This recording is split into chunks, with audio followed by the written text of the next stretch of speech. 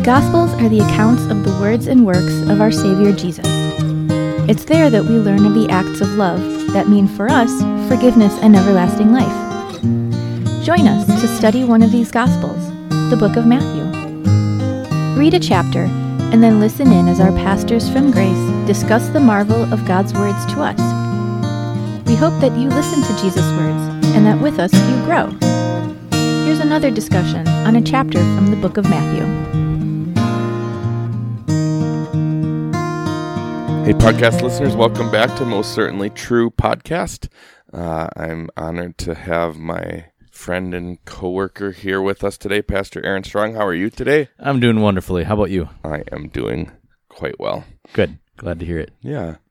Been enjoying our walk through Matthew that we've been taking. It's nice to hop into this gospel. It's the first one we have here and has a lot of fun details and things to refocus our hearts on when it comes to the life of Jesus. So it's been fun to walk through it so far. Yeah. Hopefully you have been walking through this exercise with us. We're hoping that you Grace members or Grace friends or podcast listeners are going to join us in devotionally going a little bit more slowly through the Gospel of Matthew, one chapter a day during the work week. And then we're hoping you'll tune in and listen to us talk about each chapter for 20 minutes or so. Hopefully we can help add and augment your devotional work through this gospel. So here we are in chapter 3. If you haven't read chapter 3, you should probably pause and go ahead and read through that chapter and then join us in the discussion. Not a real long chapter, but it brings in some cool characters and some cool topics too. And right off the bat, we get introduced to John the Baptist, who is coming onto the scene for the first time, and kind of get a sense of his ministry pretty quick here in these verses. Yeah, that it helps maybe the context here as we transition from chapter 2, which ends with Jesus coming back from Egypt, baby Jesus, infant, I guess. Not infant, maybe. Toddler. 2, what is he, 2, 3 at that time? Potentially coming back from Egypt. Yeah, a little bit of age. Now we don't have the, now here we're probably 28 years later, something along those lines. Quite a gap there, but we're getting into the heart then of Jesus' ministry, and what better place to start than the account of the foretold forerunner being here on the scene. Yeah, you can read more about John himself, how he came in a really miraculous and special way to his parents, Zechariah and Elizabeth and Luke. But here we just get right into his ministry. And it's a pretty unique ministry. As you read through this and you think about the ministry that he carried, it looks very different than the kind of ministry you and I do each day. We don't hang out in the wilderness. And we don't wear camels' clothes and eat locusts. Although, I don't know, did you have locusts and honey for breakfast today? I do not eat locusts. Me neither. That sounds gross. But this was his life. And he preached a very powerful ministry, or message in his ministry, but he had a very special purpose too. And that shows by how he conducted his ministry. So here Matthew is giving this account, putting the forerunner on the scene. But he's also continuing this pattern that we've watched develop of quoting Old Testament scriptures. And so he's got John the Baptist is here. And remember, he's the one that Isaiah foretold, a voice of one calling in the wilderness. Prepare the way for the Lord, make straight paths for him. So Matthew's continuing to show his flavor and his color here on the gospel, his intention of proclaiming this gospel to Jewish people. And the way that he really fulfilled that and prepared the way for the Lord was through his preaching. And his preaching and his message was very simple. It was repent, for the kingdom of heaven has come near. And so it was this idea of turning away from your sin, turn away from your doubts or your unbelief or whatever it is that's leading you away from God. Turn away and turn to the gospel promise that is here, that is coming. And he's very quickly going to be able to point to Jesus as the fulfillment of all of God's great promises from the very beginning to send a Savior into the world. I've always thought this was a unique and pointed prophetic promise about John, a voice, because that's exactly what he was. He was out in the wilderness. He was the voice. He had a voice and used it, and gathered a following because of some of the unique characteristics, some of the unique things that God had ordained in order to draw people's attention to not John, but to John's message, the important message that John would foretell and would proclaim. You notice he was pretty sharp with the Pharisees and Sadducees when he came. Maybe that's being generous even. Have I ever called you a brood of vipers? Not to my face. So, these religious leaders, the Pharisees and Sadducees, are coming out to see what's the deal with John. They're probably hearing the reports of this preacher out in the desert, and they wanted to come and check it out themselves. And when John sees them as the religious leaders, he really just lays into them, but rightfully so. Because I think they were so ingrained in their self-righteousness and what they thought was the right way that John had to kind of be very sharp with them to wake them up to the reality of what God's promises truly were and what was intended in there too. So, talks about how the axe is already at the root of the trees, calling them a brood of vipers, as you mentioned. Produce good fruit or you're going to be cut down and thrown into the fire. So really, again, it's that message of repentance just in a very harsh way. Why? To awaken them and to turn them from their sins and unbelief too.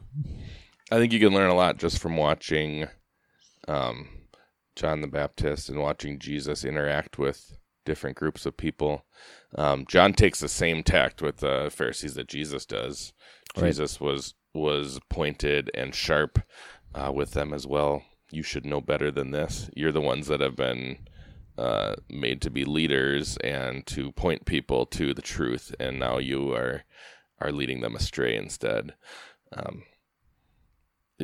Draw the comparison there to the way that Jesus interacts with the tax collectors and the sinners. Think of the woman at the well and how gentle and patient he is. He could have come in with pointed law, and he doesn't dodge the subject entirely of her sin, but he's not there to he just has to mention it, and her guilt does the rest. Right. And he's there to calm and comfort and console.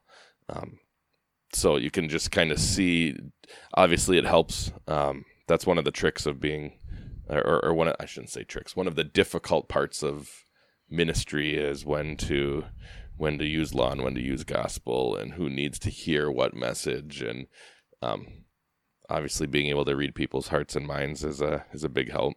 Yeah. Jesus knows exactly what to apply and when. But yeah, it definitely, John starts on a pretty sharp and pretty pointed law proclamation here, but with good reason, and he's in good company as we watch Jesus do the same thing with the same people. Yeah. It also strikes me too, as do I sometimes need to hear that same striking message that John preached to the Sadducees and Pharisees, because so often I do, and they did not react kindly to most of this message, as seen throughout the rest of the gospel, and how John is imprisoned later on, and how this same religious group of leaders will mistreat Jesus and eventually condemn him to death and have him crucified. Sometimes though I need to hear that too, and I don't react very well either. I can be stubborn in my own self-righteousness too, and so when I hear the law preached like this, and maybe it is, I am a part of the brood of vipers, or I do need to repent, but I stubbornly refuse to or don't want to. May these words be a good reminder to produce good fruit, or be cut down and thrown into fire. Repent and be baptized. Turn from this, no matter where you're at in your life, and trust in the gospel and what Christ has done for us. You learn a couple things already about this Pharisees and Sadducees group, just based on the approach that John the Baptist takes with them. He's preaching repentance, which we know wasn't big on their to-do list. They would create these laws and feel like they were gaining status with God through their obedience and earning God's favor by keeping the law. We don't get too many accounts of Pharisees humbly confessing their sins or seeking Jesus, or even just in general terms God's forgiveness. And then he says, I tell you that out of these stones God can raise up children for Abraham. You can see a little bit of pride and Jesus addresses this in later chapters as well. But this pride in I'm a Jewish person. I'm a part of the chosen people of God, and that's good enough. I don't have to do anything else because I'm it. I'm chosen. And I think that's where maybe the Christian can find some application here too. Sometimes that's the attitude we take. Well, I grew up. I was raised Christian. I've been a member of this church all my life. I'm pretty good. I don't have to deal with trying to live a overly Christian life every single day because of who I am. Those little bits of pride and arrogance that creep their way in, that temptation where the devil wants you just to rest on your laurels a little bit and don't worry about actually being the one that God calls you to be, or living the life that God calls you to live, because you're you. Right. Right? Yeah. So, yeah, John preaches that powerful message, and it definitely applies to us still today.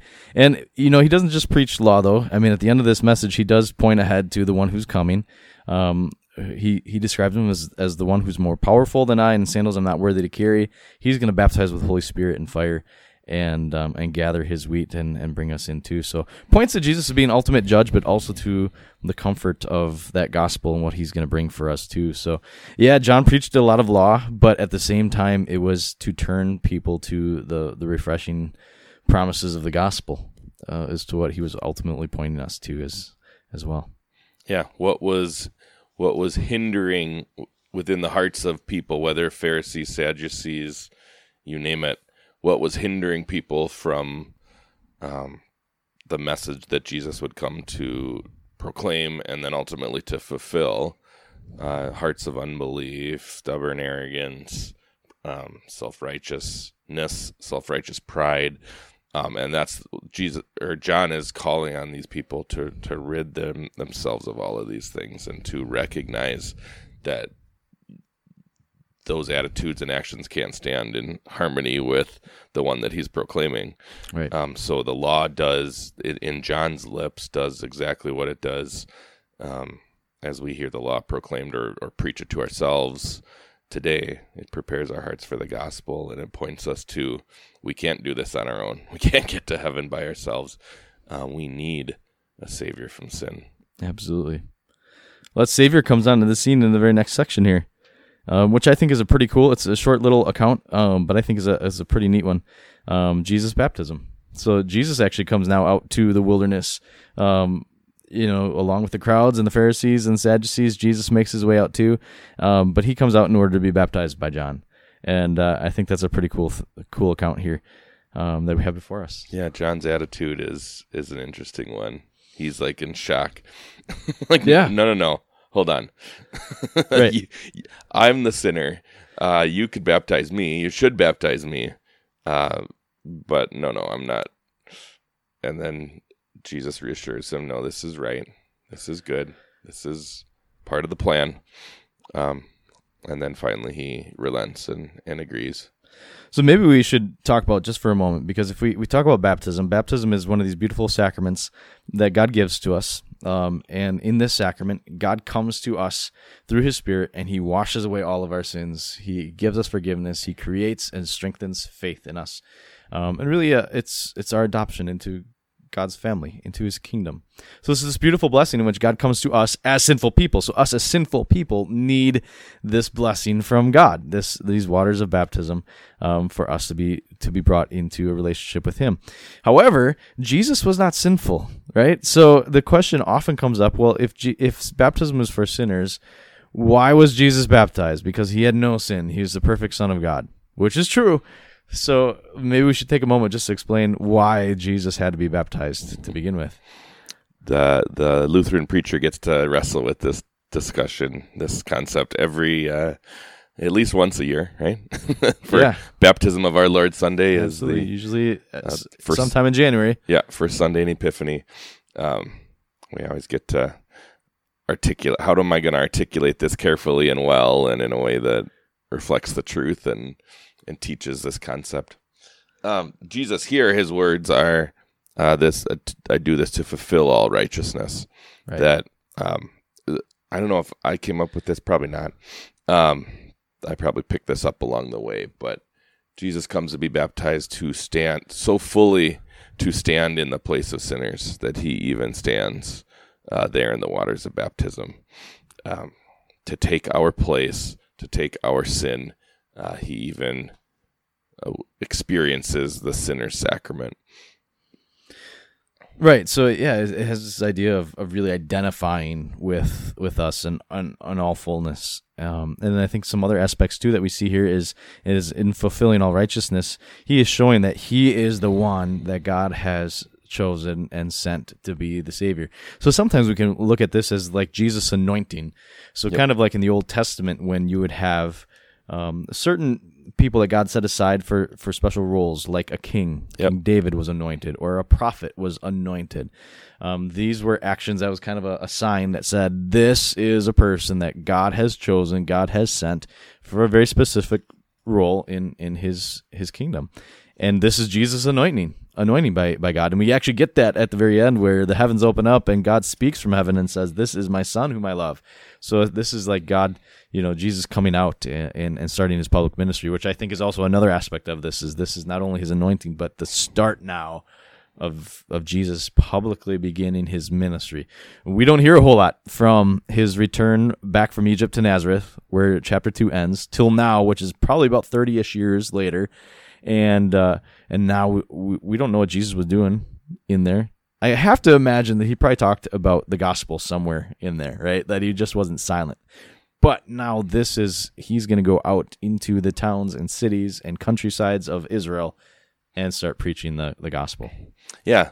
So when you're anointed, they pour oil over your head, and the group is gathered there, but there's only one person getting oil dumped on his head. Right. That's the one that's been selected. That's the one that's been set apart for a special task. And in fact, if you look at the two main, one in the Old Testament and one in the New Testament, names for Jesus, Old Testament Messiah, New Testament Christ, those are both words in Hebrew and Greek, respectively, that mean the anointed one. Right. So the fact that Jesus was set apart for this special task was always first and foremost in his ministry, that here he was the only one who could be the Savior of the world, and now he was doing that. So to have baptism, a pouring out of water, as symbolic, or at least you could draw that connection to this Old Testament ritual of anointing.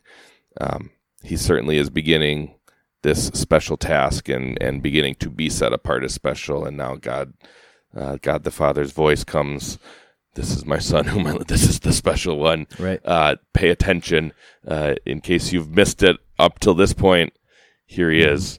We can see all of that, all of what Jesus has done and is going to continue to do, and now is going to take on full time for us in his preaching and teaching ministry as he walks towards the cross to complete the plan of salvation for us. Yeah, I think there's one other cool aspect in this that I don't want to overlook, because it's really a cool doctrinal thing, really.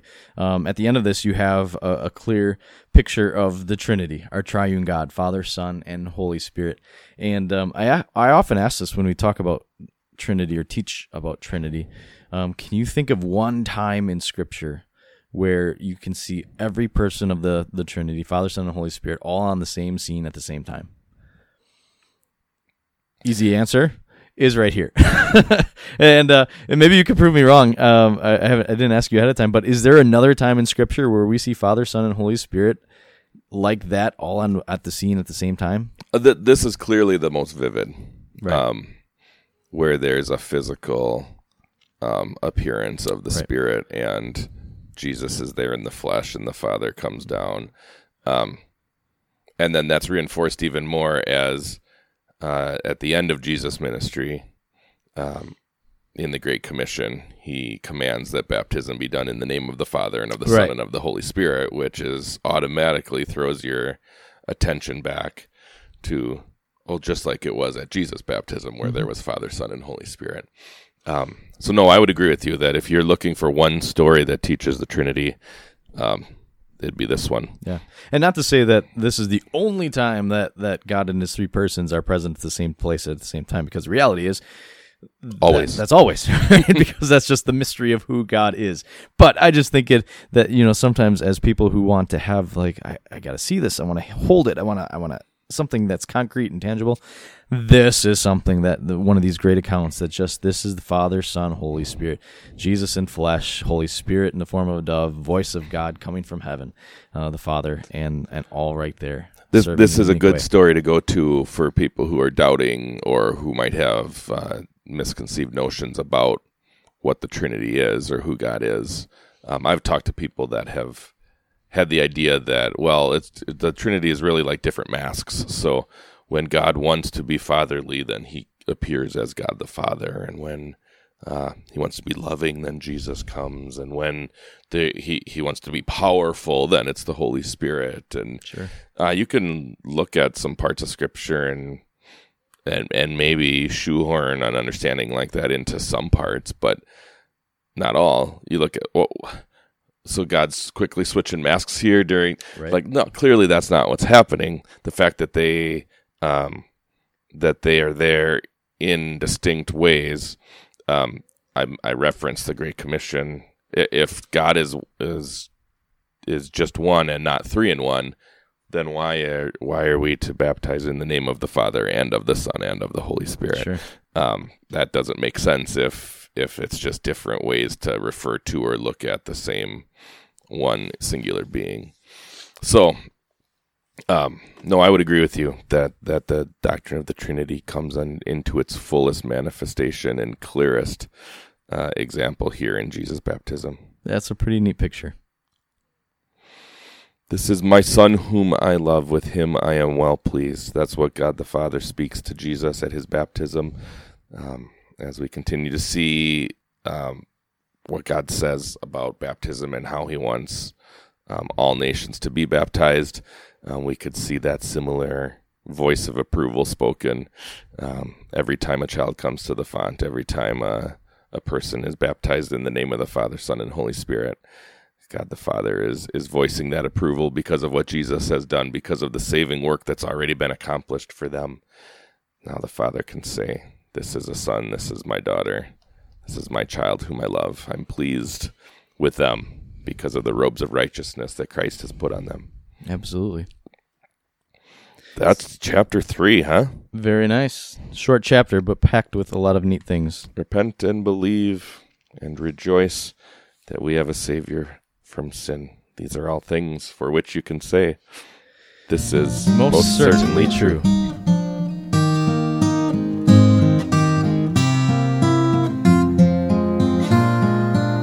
Thanks for joining us in our effort to read and grow through the Gospel of Matthew. We'd love to share more Jesus with you.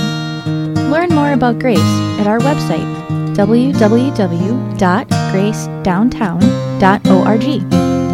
There you'll find worship times, Bible study resources, links to our digital media resources, our pastor's contact info, and a lot more about our ministry in and to downtown Milwaukee. We hope to connect you to the grace of God again soon.